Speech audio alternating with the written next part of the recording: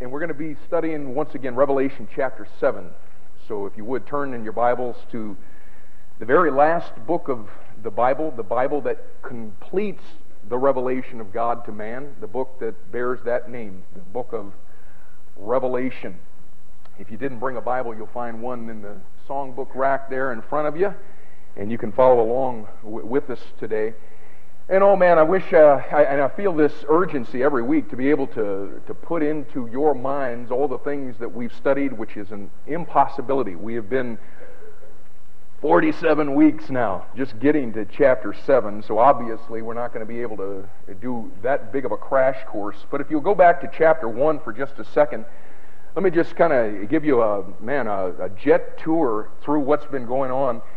John, who is, of course, the Apostle John, the beloved apostle, is exiled on the Isle of Patmos, and God gives him a revelation. He transports him ahead in time. We learn in verse 10 of chapter 1, he is transported forward in time to the time of the day of the Lord, to the time of the second coming of Christ and the millennium. He's transported into that time. And from there, look at verse 19, he is told to write the things which thou hast seen, and the things which are, and the things which shall be hereafter. God is going to give him a revelation concerning the history of mankind. And so what we do coming out of chapter 1 and understanding what we just saw there in verse 10 and verse 19, we begin to see in Revelation chapter 2 and 3 that God writes 7 letters to 7 churches that were historically found in Asia Minor at the time when John lived, but put into the context of what we just saw in chapter 1. These 7 letters are representative of 7 periods of church history. And we've seen this, we've exhausted this. 7 periods of church history that bring you basically from where the book of Acts left off, all the way up through to the rapture of the church. What I think is important for you folks who may be guests with us or folks who have not been a part of this study to this point is that we are presently living in the very last period of church history that is spelled out for us in Revelation chapter 3, verses 14 through 22. We are living at that period of time, and the next event that is going to take place on God's prophetic time clock is found in Revelation chapter 4 and verse 1. It is the rapture of the church, and that's where it's found in the book of Revelation. And then in chapter 4, what we see is the church in the presence of Jesus Christ around the throne, doing what every person does in the presence of Jesus Christ. They're worshiping Him.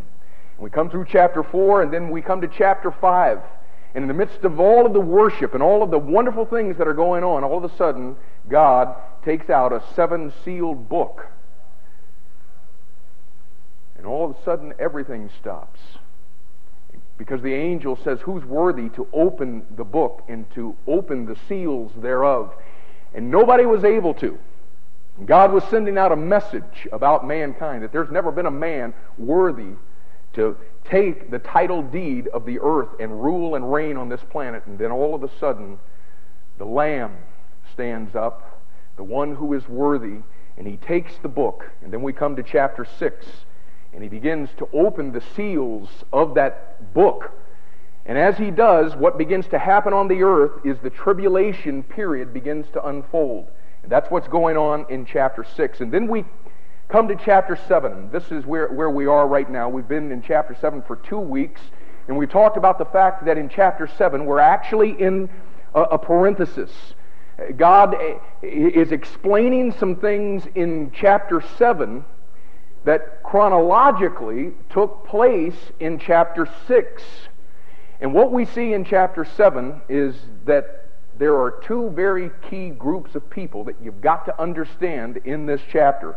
First of all, there is the 144,000 sealed Jews, you see in verse 4. And then there is a numberless multitude of saved Gentiles, and we pick them up in verse 9. And if you haven't been here with us for the last several weeks or so, the main point that we've been discussing to this point is the sealing of this infamous 144,000. And we talked in recent weeks about the importance of properly identifying this group of 144,000, because we have seen that this passage has given rise to at least 4 major American cults. And so we said that what we're going to do in our approach to Revelation chapter 7, because this has been such a point of controversy, and because, quite honestly, this passage has literally sent more people to hell than any other passage in the Bible, we have specifically designed this study to just make it as simple as we could possibly do, make it to alleviate any confusion. And so what we did is we determined that probably our best approach is to just use the approach that an investigative reporter would use, asking the very simple questions: who, what, when, where, why, and how. And last week we began with the question who. Who is sealed? And we found here in Revelation chapter 7 that it is not the Jehovah's Witnesses, it's not the Mormons, it's not the Seventh-day Adventists, it's not the Worldwide Church of God, and folks, it ain't the Baptist either. There's not a Christian in the bunch as far as the church age is concerned. We saw first and foremost, above everything else, that what this passage teaches is that this group of 144,000 that are sealed are flesh and blood Jews. Not spiritual Jews, not spiritual Israel, not Abraham's seed spiritually. They are Jews. 144,000 of them. Not one more, not one less, and not a one of them a Gentile. Not one. In verse 4, he tells us in no uncertain terms that they are 144,000 of all the, what's the next word? Tribes of the children of Israel. And lest anybody should get the strange idea that maybe God was referring to spiritual Jews or spiritual Israel, he uses the word tribes in verse 4, and he spells out every single one of them individually in verses 5 through 8. Look at it.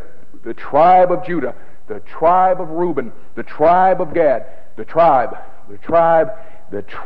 letting us know that the 144,000 are 12,000 of each of the 12 tribes of Israel.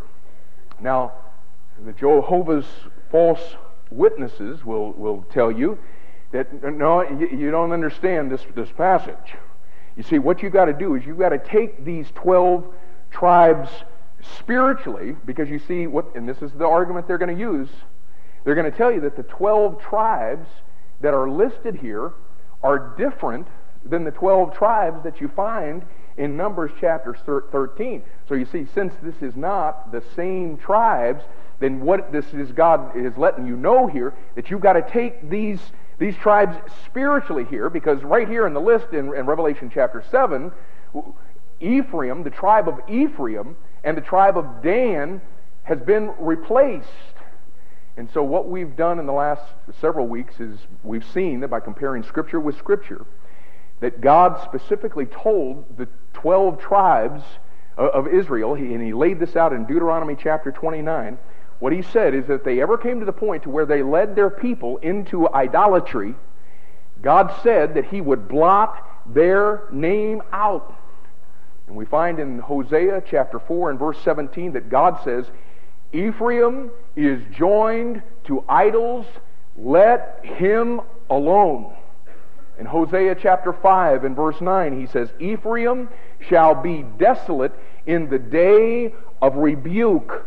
Among the tribes of Israel have I made known that which shall surely be. So listen, we come to that and we say, hey, it's no big surprise that the tribe of Ephraim isn't there, because what God is doing, and he's just living up to his word just like he always does.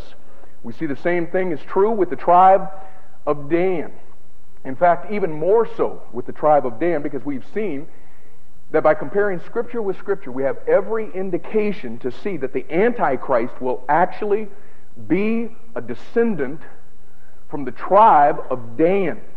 Right from the get-go in Genesis chapter 49 and verse 17, and then in Deuteronomy chapter 33 and verse 22, What God did is He said, I want you to get your eye on Dan. And the way He got our attention was by likening Dan to both a lion and a serpent. And if you'll just run that through your biblical computer, what you'll come up with is the fact that there is no other person in the Bible who is likened to both a lion and a serpent other than Satan himself.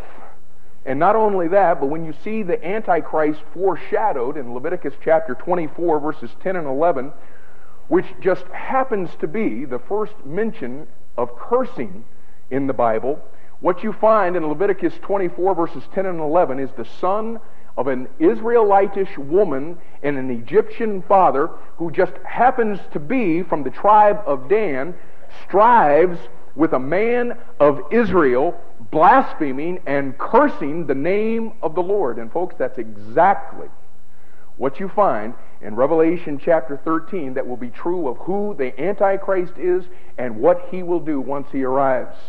And we saw in Judges chapter 17 and 18 that it was the tribe of Dan that is connected to the formation and development of that idolatrous system of religion that will be used by the Antichrist to unite the world religiously during the tribulation period.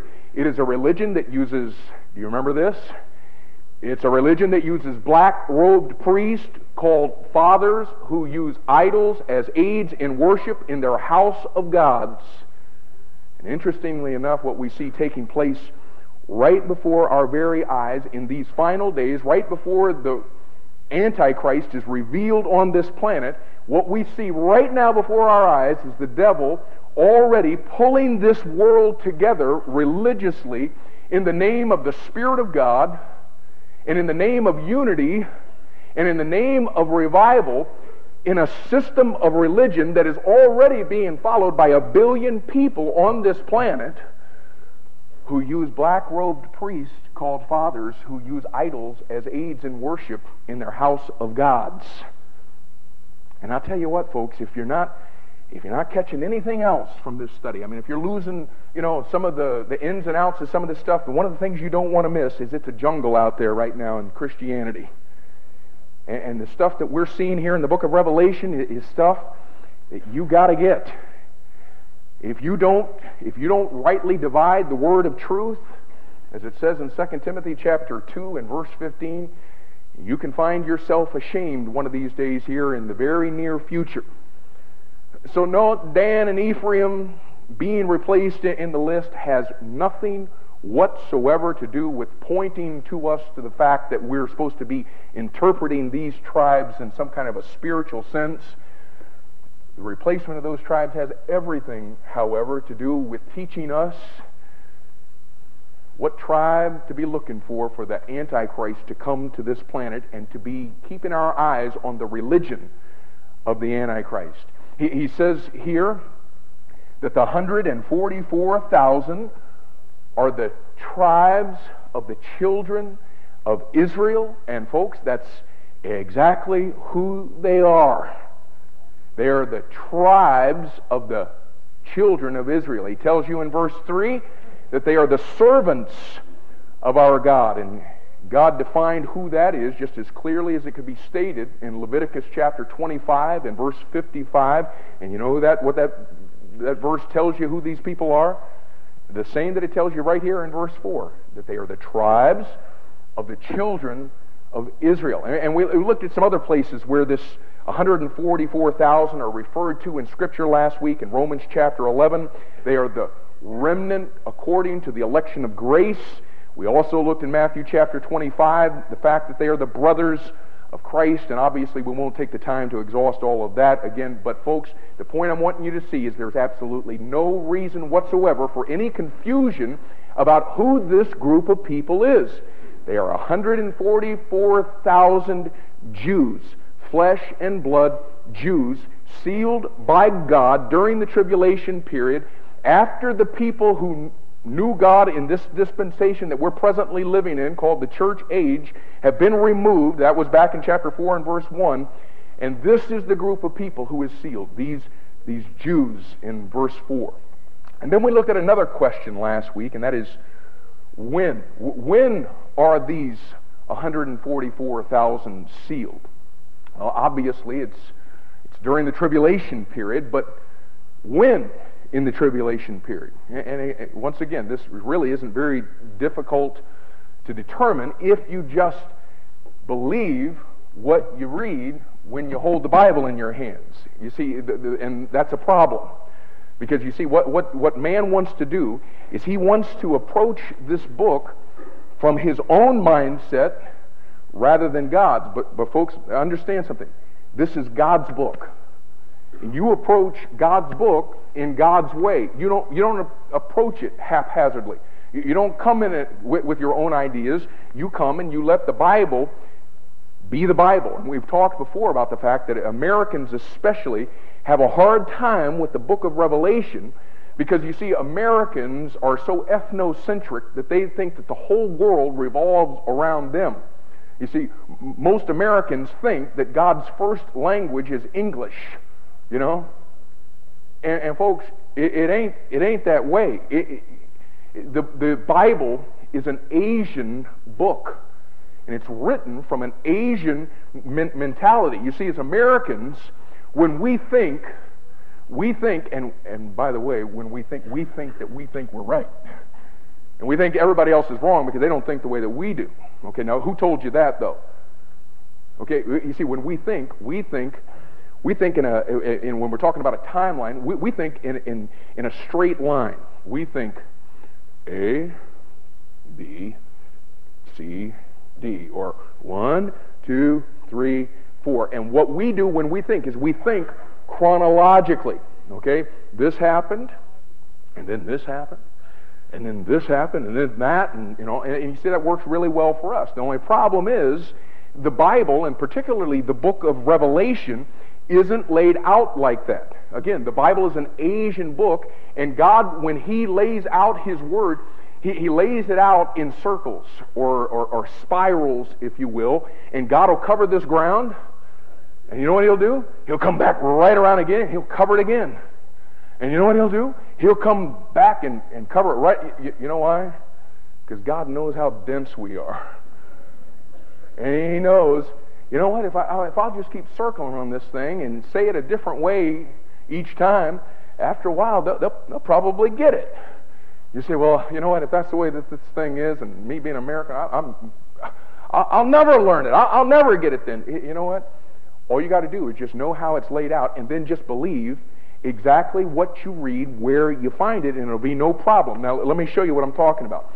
Anybody who is a Bible believer at all believes that Revelation chapter 6, all the way to chapter 18, deals with the tribulation period. I mean, everybody that is a fundamental Bible-believing person believes that it's dealing with the tribulation period. But 9 out of 10 of them, and if you pick up a commentary, I'm telling you, 9 out of 10 of them are going to tell you that chapters 6 through 18 in the book of Revelation fit a chronological timeline.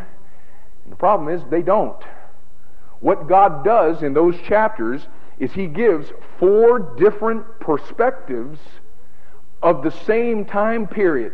He takes us completely through the tribulation period 4 times, each time emphasizing a different aspect of that time period, much the same way that there are 4 Gospels that don't follow one after the other, giving a chronological explanation of the life and ministry of the Lord Jesus Christ. You know what it does?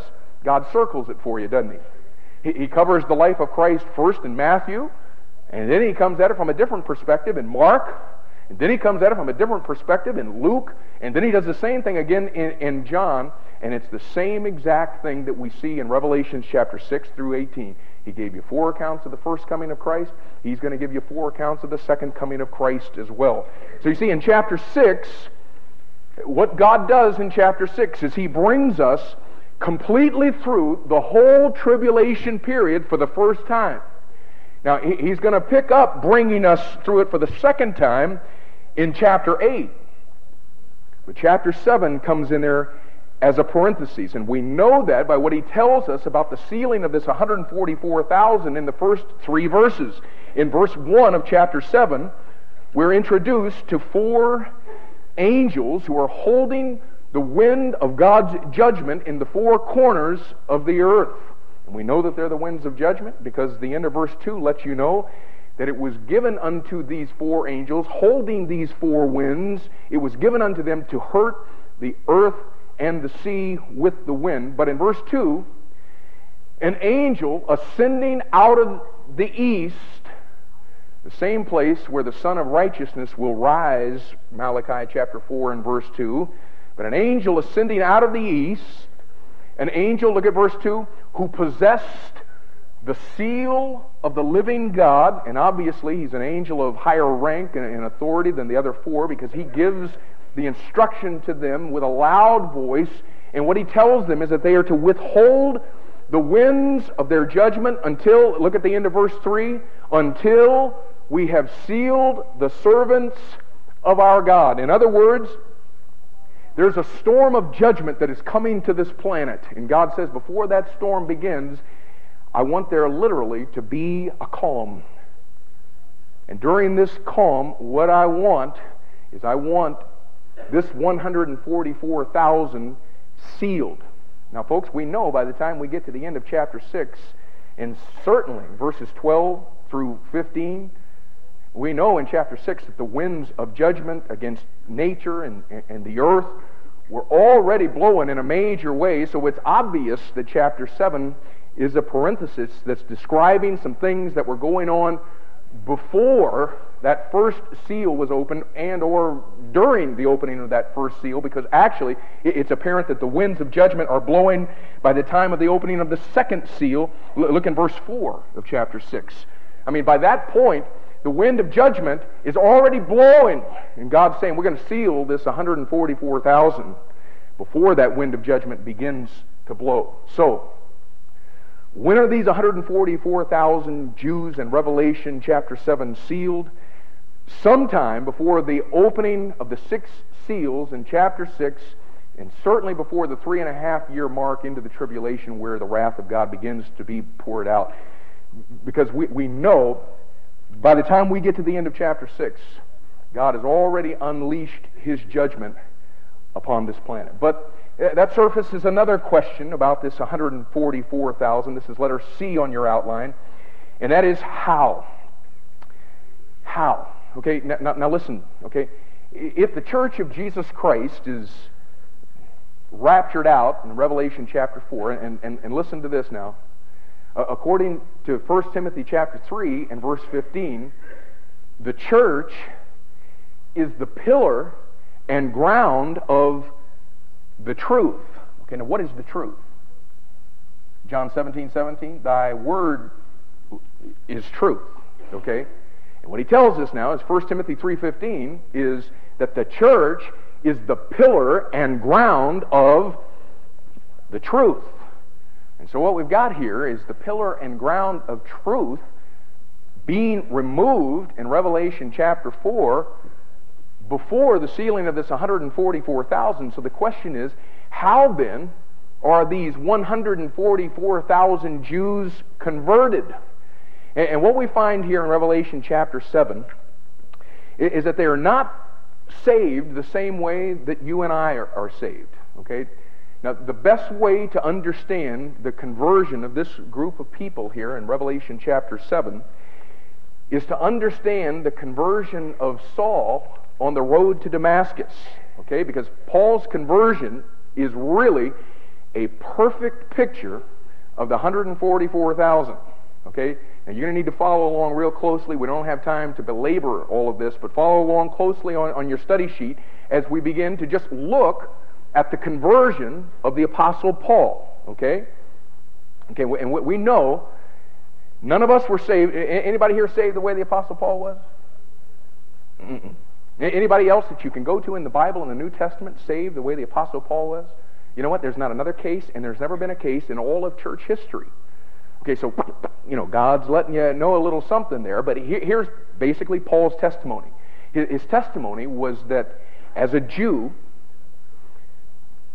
from the tribe of Benjamin, he was walking down the road to Damascus one day when all of a sudden the Lord Jesus Christ appeared to him in the fullness of his glory, in blazing, blinding light. You remember the story. And immediately his eyes were opened to whom Jesus Christ actually was. And he called upon the name of the Lord, and he was uniquely and miraculously saved. And Jesus said of him immediately thereafter in Acts chapter 9 and verse 15 that he was a chosen vessel to him to bear his name before the Gentiles and kings and the children of Israel. And evidently, it must be time to change pages, y'all. Okay, did you get that? His eyes open to who he is. He calls upon the name of the Lord. He's miraculously and uniquely saved. And Jesus comes along right there after that in Acts chapter 9, verse 15, and he says, "This is a chosen vessel to me to bear my name before the Gentiles and kings and the children of Israel." And evidently, Paul understood somewhat of the significance of his conversion, because when he gave his testimony in 1 Corinthians chapter 15 and verse 8, you remember how he referred to himself? It's a neon light. He's letting you know something about himself. He says, "As of one born out of due time," which is a phrase that has reference to a premature birth. Paul is saying, I was one born ahead of my time.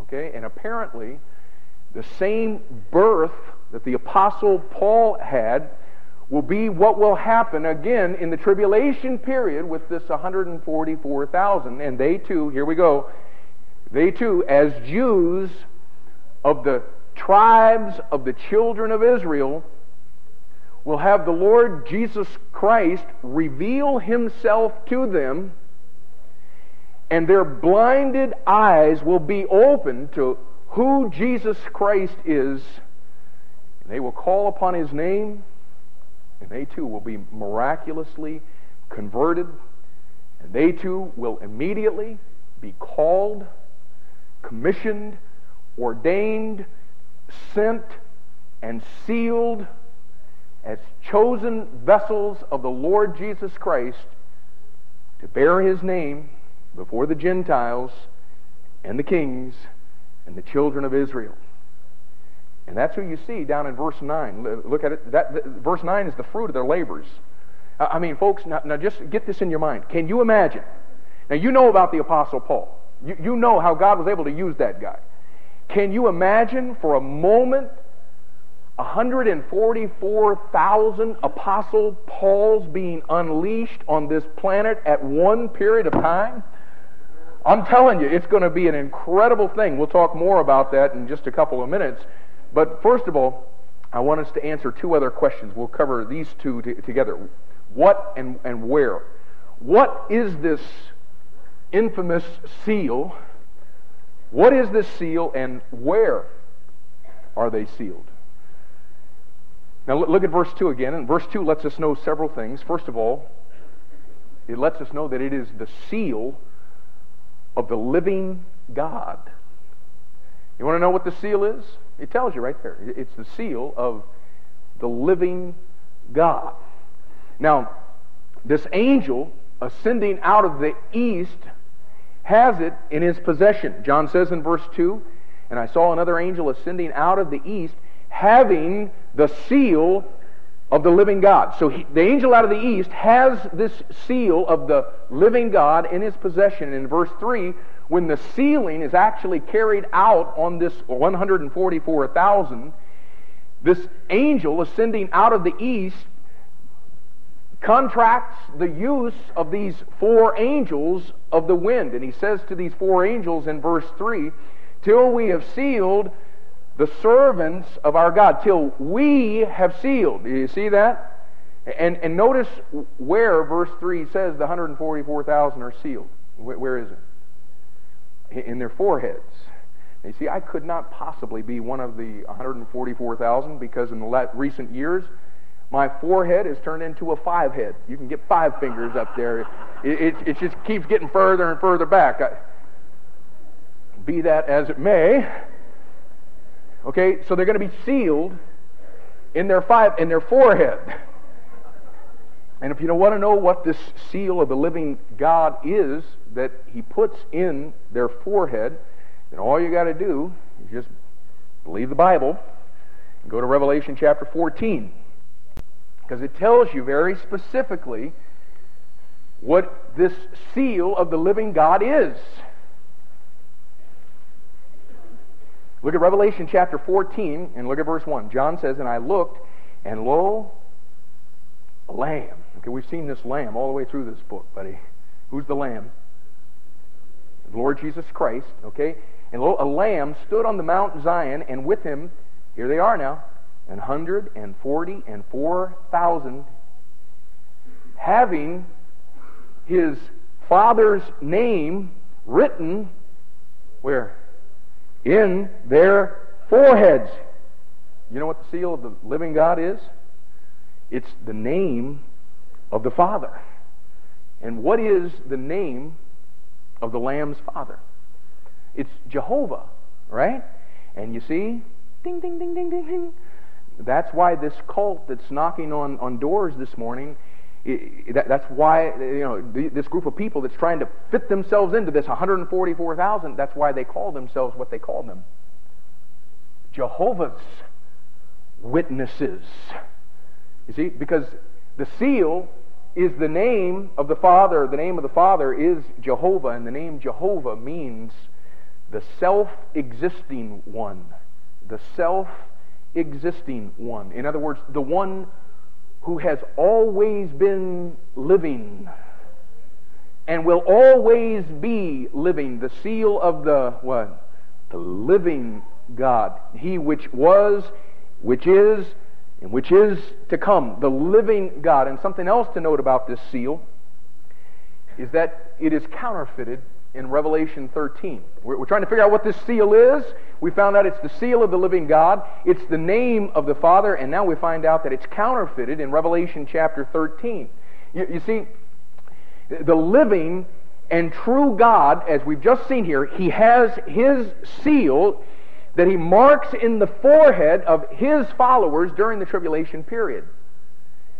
But the false God of the tribulation period also has a mark that he uses to mark his followers in their forehead during the tribulation period. Now turn back to Revelation 13. You're probably still there in 14. It's probably just right across the page.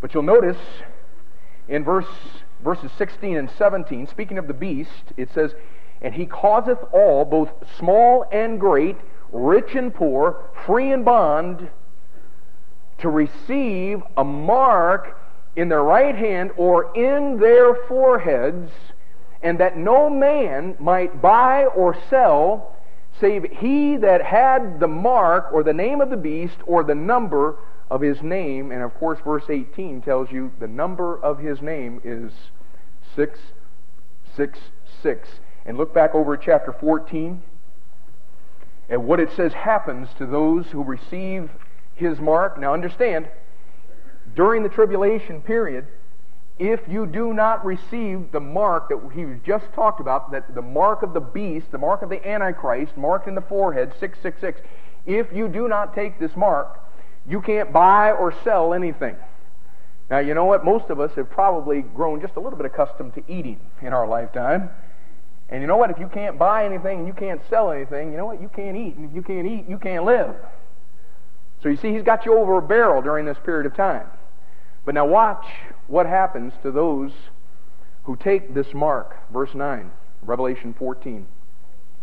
"And the third angel followed them, saying with a loud voice, If any man worship the beast and his image, and receive his mark in his forehead or in his hand, the same shall drink of the wine of the wrath of God, which is poured out without mixture into the cup of his indignation. And that person, and he shall be tormented with fire and brimstone in the presence of the holy angels and in the presence of the Lamb, and the smoke of their torment ascendeth up forever and ever, and they have no rest, day nor night, who worship the beast and his image, and whosoever receiveth the mark of his name. So you're going to have a choice. Do you receive the mark and die of starvation? Or as we'll see, if you don't take it, what it's going to tell you a little later on in the book of Revelation is you'll have your head chopped off for it. So you got a choice. Do you lose your life then, or do you suffer day and night for all of eternity because you took the mark? Now listen, if you're here today and you've never received the Lord Jesus Christ as your personal Savior, okay, and when I say that, what I'm saying is you've never received the truth of the message of this book, that Jesus Christ is your only hope of salvation, then can I inform you that what the Bible says to us in 2 Thessalonians chapter 2, verses 9 through 12, what it says is that once you have had the opportunity to receive the word of truth. Now that's a real sobering thing, because do you understand this morning that God is giving you the opportunity, for some strange reason, God has brought you into this room today to give you the opportunity to receive the truth of God. The fact that God loved you so much that He sent His Son to die for your sin so that your sin could be removed. And God has given you that opportunity to receive that truth. But now listen, if you reject it, because as it says there in 2 Thessalonians, it says the reason that all of us reject the truth of God is because we want to live our life for ourselves and to please ourselves. And it says that if you reject the truth, once you've had the opportunity to receive it, it says that during the tribulation period, because you didn't receive Christ when you had the opportunity to do so, what it says is you will receive His mark, the mark of the beast. And the reason you will receive it, you know why you will? Because God will send you strong delusion so that you will believe the lie of the Antichrist. You say, well, that's not fair. Yeah, it is. It's real fair, because you see, this morning, God is giving you the opportunity to receive the truth. And when you flip God off, which is exactly what it is, when you spit in His face, when you've heard the message of the truth and you say, I don't care, it's been real fair.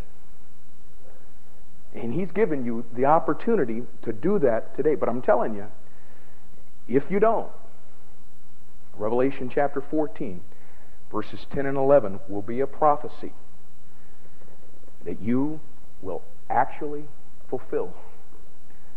You will take the mark of the Antichrist, and you will drink of the wrath of God, and you will be tormented day and night forever and ever. And you see, and I'm coming on with that string, lest there be anybody here that thinks we can just kind of breeze on past all of this, and you know what, it really doesn't matter when you do this thing. You know what, I'm really not interested in screwing my life up now. I'll just do it during the tribulation period, and okay, I might go through a little bit of, problems, and then, but I'll get saved then. Nope, God set that thing so you can't do that. It's an impossibility. And you see, folks, now listen. What the Bible teaches is no man comes to Him unless the Father draws him. And what it says is you ain't going to be drawn unless the Spirit of God convicts you of sin and of righteousness and of judgment. You see, that's why we're talking about judgment today, so the Spirit of God can take His book right now and get some people that are in here that are just going fat, dumb, and happy through life to go, whoa. You know what? I think I might ought to consider some of these things that the Bible's saying. You see, the Spirit of God brings us to a point where through the preaching of the Word of God, He brings us to understand who Christ is and what this whole plan is all about so that we can receive the Word of truth. Amen. You're going to have that opportunity to be able to do that today. But please understand, You come when He draws. Not when you just say, I think I'll do it now. When He's drawing you. When you're hearing the voice of the Lord. That's the time that you respond. The Bible says, today, if you will hear His voice, harden not your heart. So it sounds like we're coming to the end. It ain't. So relax. But please understand, you've got something to contemplate through the remainder of this message today. About, am I going to receive the truth of the Word of God, or am I going to chance rejecting it? And will God draw me again? And that's something for you to decide. But just like you could count on the devil having a cheap counterfeit for everything that God has ever done all through the Old Testament, just like he's always had a cheap counterfeit for everything that God ever did in the church age, you know what? What we find here is he'll still be at it in the tribulation period. And God will have His mark in the forehead of His followers to seal them for all eternity. And the devil will also have his mark in the forehead of his servants to damn their souls for all eternity. But not only is it the seal of the living God, not only is it counterfeited in Revelation 13, it's also pictured in Ezekiel chapter 9. It's pictured in Ezekiel chapter 9, and turn back there if you would. In Ezekiel chapter 9, you have a prophetic picture of this sealing that John's writing about in Revelation chapter 7. And of course, I don't know what you know about the book of Ezekiel, but Ezekiel was permitted by God to see some things in the future. In fact, almost the entire book of Ezekiel is a prophecy not of the first coming of Christ. It's a prophecy of the second coming of Christ. And God has been showing Ezekiel, by the time we get to chapter 9, He's been showing him all of the abominations that have been going on in the sanctuary in Jerusalem. And God, now check this out, okay? Now get the context. God is about to let the wind of His judgment begin to blow. He says, look in verse 18 of chapter 8, what it says there is that He is going to deal in fury. Okay? Does that set the context for you? He's going to deal in fury, but before He does, there's one item of business that He wants to take care of. So look at what Ezekiel said God told him in verse 1 of chapter 9. He cried also in mine ears with a loud voice, saying, cause them that have charge over the city to draw near, every man with his destroying weapon in his hand. Okay, now just stop there for a second. Let me ask you who this is that God's talking about here that have been given charge over the city. Well, someone says, well, obviously, I mean, it's the city elders. They've been given charge over the city, and that's a good guess. But what you find in Scripture now is that cities and nations have angels that have been designated by God to be over them. Now, that may sound wild to you, but I'm telling you folks that if God were to allow us this morning to see the other half of reality. Now, just, you see, we think because we can't see something that it's not real. That doesn't mean anything. If God this morning were to allow us to see the other half of reality that's going on right above our heads today, you know what? We'd all be so freaked out that we wouldn't be able to budge. I mean, there would be a holy hush come over this room this morning, and I promise you, if you could see that, there'd be nobody who'd walk out of here this morning unsaved. And you see, and there's a great example of what I'm talking about over in Daniel chapter 10. You don't need to turn there. Let me just quickly tell you about it. But what you got in Daniel chapter 10 is that Daniel had received a vision from God, and he didn't understand everything that God had given him in that vision. So he begins to pray that God will give him the answer, but there was no answer. So he begins to continue to pray, and he's fasting, and the Scripture says there in Daniel chapter 10, it says that he prayed and he fasted for 3 solid weeks. And finally, what it says is Daniel's cruising along down by the river, skipping stones and asking God to reveal this vision to him.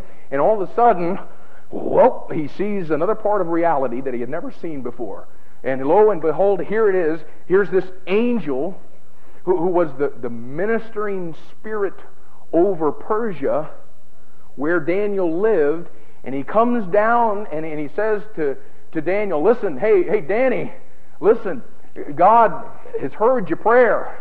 In fact, he heard it 3 weeks ago when you started praying about it, but man, you wouldn't believe what's been going on out there. I've been out there in outer space fighting with the demonic angels, the demonic forces that had also been set over that city. You see, God had His ministering spirit over that city. That was the angel that came down to talk to Daniel. But he says, man, I've been up there fighting with the powers that are fighting for control of this place. And he says to Daniel, man, I'll tell you what, I appreciate you praying and fasting, because you know what God did? He cut Michael loose, and Michael's up there kicking that guy's behind right now, so I could come down here and give you the answer. Check it out. That's in the Hebrew where it says that. But it's an absolute trip when you really begin to understand what's going on that we don't see. And I promise you, folks, if there were those kind of people set, or beings set over cities, and counties, and provinces, and nations back then, I guarantee you that same thing's happening today. The warfare that we're in, folks, to reach the people in this county, in the surrounding counties, you know what? Maybe the reason we're not winning more of them is because we don't have people like Daniel praying and fasting. Maybe a lot of the answers just ain't getting through. Oh, God's answered them. There's just nobody praying and fasting, and that's just food for thought. But in verse 1, those who God is talking about that have charge over the city in this passage are angels. You say, well, how can they be angels? Because the rest of the verse says, referring to those who have been given charge over the city, every man with his destroying weapon in his hand. And verse 2, and behold, 6 men came from the way of the higher gate, which lieth toward the north, and every man a slaughter weapon in his hand, and one man among them was clothed with white linen. And if you go back to Daniel chapter 10, you'll see that it's exactly the way that Daniel saw that angel that came to him. And he has a writer's inkhorn by his side, and they went in and stood beside the brazen altar. You say, well, man, this is men. This ain't angels. But you know what? If you know anything about how God talks about and uses angels in the Bible, you know that many times when they show up on the earth, God refers to them as men, and they appear as men. They appear in bodily form. And you know what? They can eat, they can drink, and they can carry on conversations, and many times when you see them in the Bible, they do. And that's why Hebrews chapter 13 and verse 2 says that some have entertained angels, what? Unawares. You know what? You've talked to some men in your day that you thought were men, and what God's telling you is you might well have been talking to an angel that thought, this is too freaky for me. Well, I'm just telling you what the Bible says. That some have entertained angels unawares, and that's what's shaken down here. You'll notice in verse 2 that one of the angels has a writer's inkhorn by his side, and watch what happens in verse 3. And the glory of the God of Israel was gone up from the cherub whereupon he was to the threshold of the house, and he called to the man clothed with linen, which had the writer's inkhorn by his side, and the Lord said unto him, go through the midst of the city, through the midst of Jerusalem, and set a mark upon the foreheads of the men that sigh and that cry for all the abominations that be done in the midst thereof. In other words, all of those who truly love God. And God said, I want you to put a seal or a mark on their foreheads. Verse 5, and to the others he said in mine hearing, go ye after him through the city and smite. Let not your eye spare, neither have ye pity. Slay utterly old and young, both maids and little children and women, but come not near any man upon whom is the mark. So do you see it? No, hold on here. God wanted His angels of judgment to let the wind of His fury begin to blow. But before they do, He wanted to set a seal or a mark on the foreheads of a group of Jews who would escape the judgment. And in Revelation chapter 7, folks, it's the same exact thing. You can turn over there. In Revelation chapter 7, what we've got here is God has His 4 angels standing on the 4 corners of the earth, ready to let the whirlwind of God's judgment begin to blow. But before it does, there are some Jews that God wants to have written His own name on their foreheads as a seal. So that's what this seal is. It is the seal of the living God, His own name, the name Jehovah, marked in the foreheads of 144,000 Jews before the wind of His judgment begins to blow in the tribulation period, that will seal His servants for all eternity. It is the seal that's counterfeited by the god of this world in Revelation chapter 13, that will damn His followers to torment for all eternity. And it's the seal that we find given to us in Ezekiel chapter 9 as a prophetic picture. So that's what it is. That's where you find it. And that brings us to one final question. And that is why? Why are they sealed? What is God doing with this thing? And you know what? I'd love to cover this morning, but if we do, it's going to take us probably 20 minutes to do it. And I think what we'll do is we'll park here. We'll pick it up next week. This is such a controversial passage. I'm telling you, we talk about this, and I think that maybe we really don't comprehend the fact that there have been people in America, and it's strangely enough strictly America, where all 4 of these cults have arisen, that try to work themselves into that group of 144,000. Obviously, if it was an easy passage to unfold, there wouldn't be that many people in hell this morning claiming to be one of that 144,000. As you can see, though, it is not real difficult to understand this stuff, is it?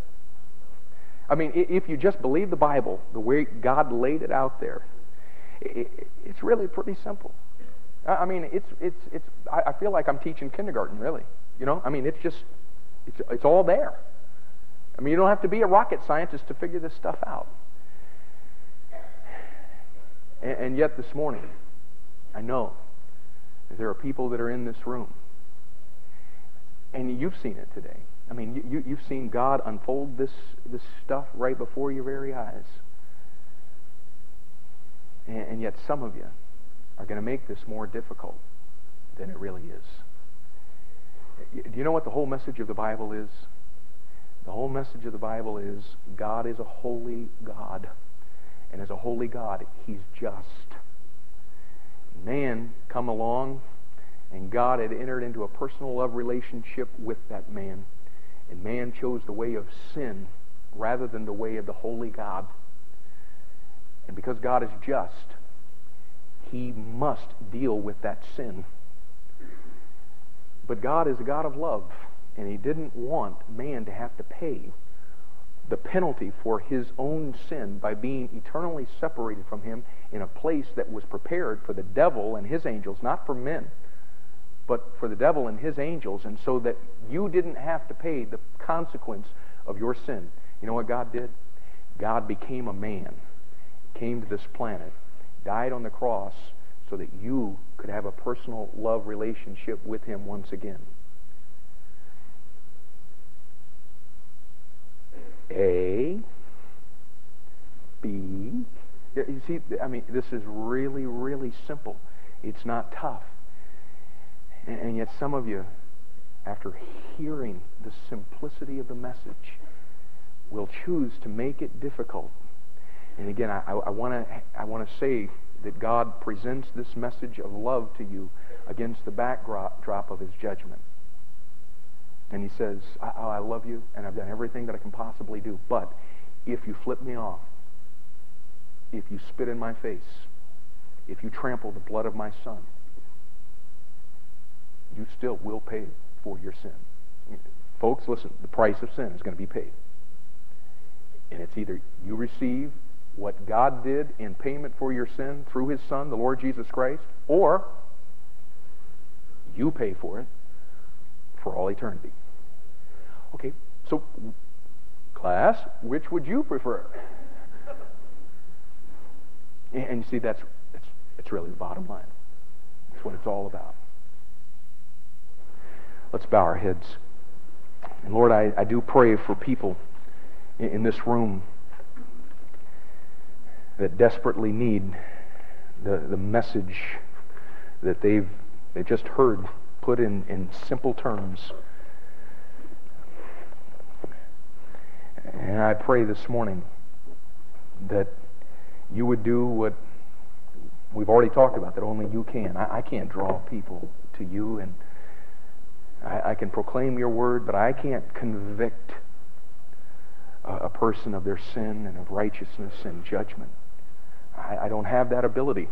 You've got to do that. And so I'm praying right now that you would take your word,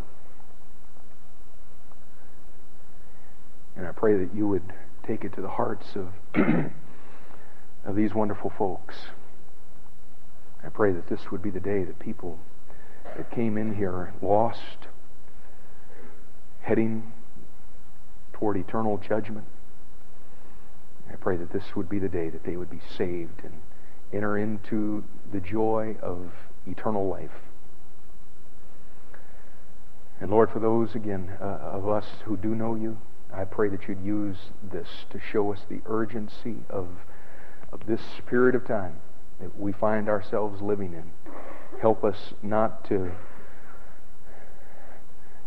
be pulled back into this world system, be living in sin and disobedience, and missing the fact that there are people all around us that desperately need the message of the gospel.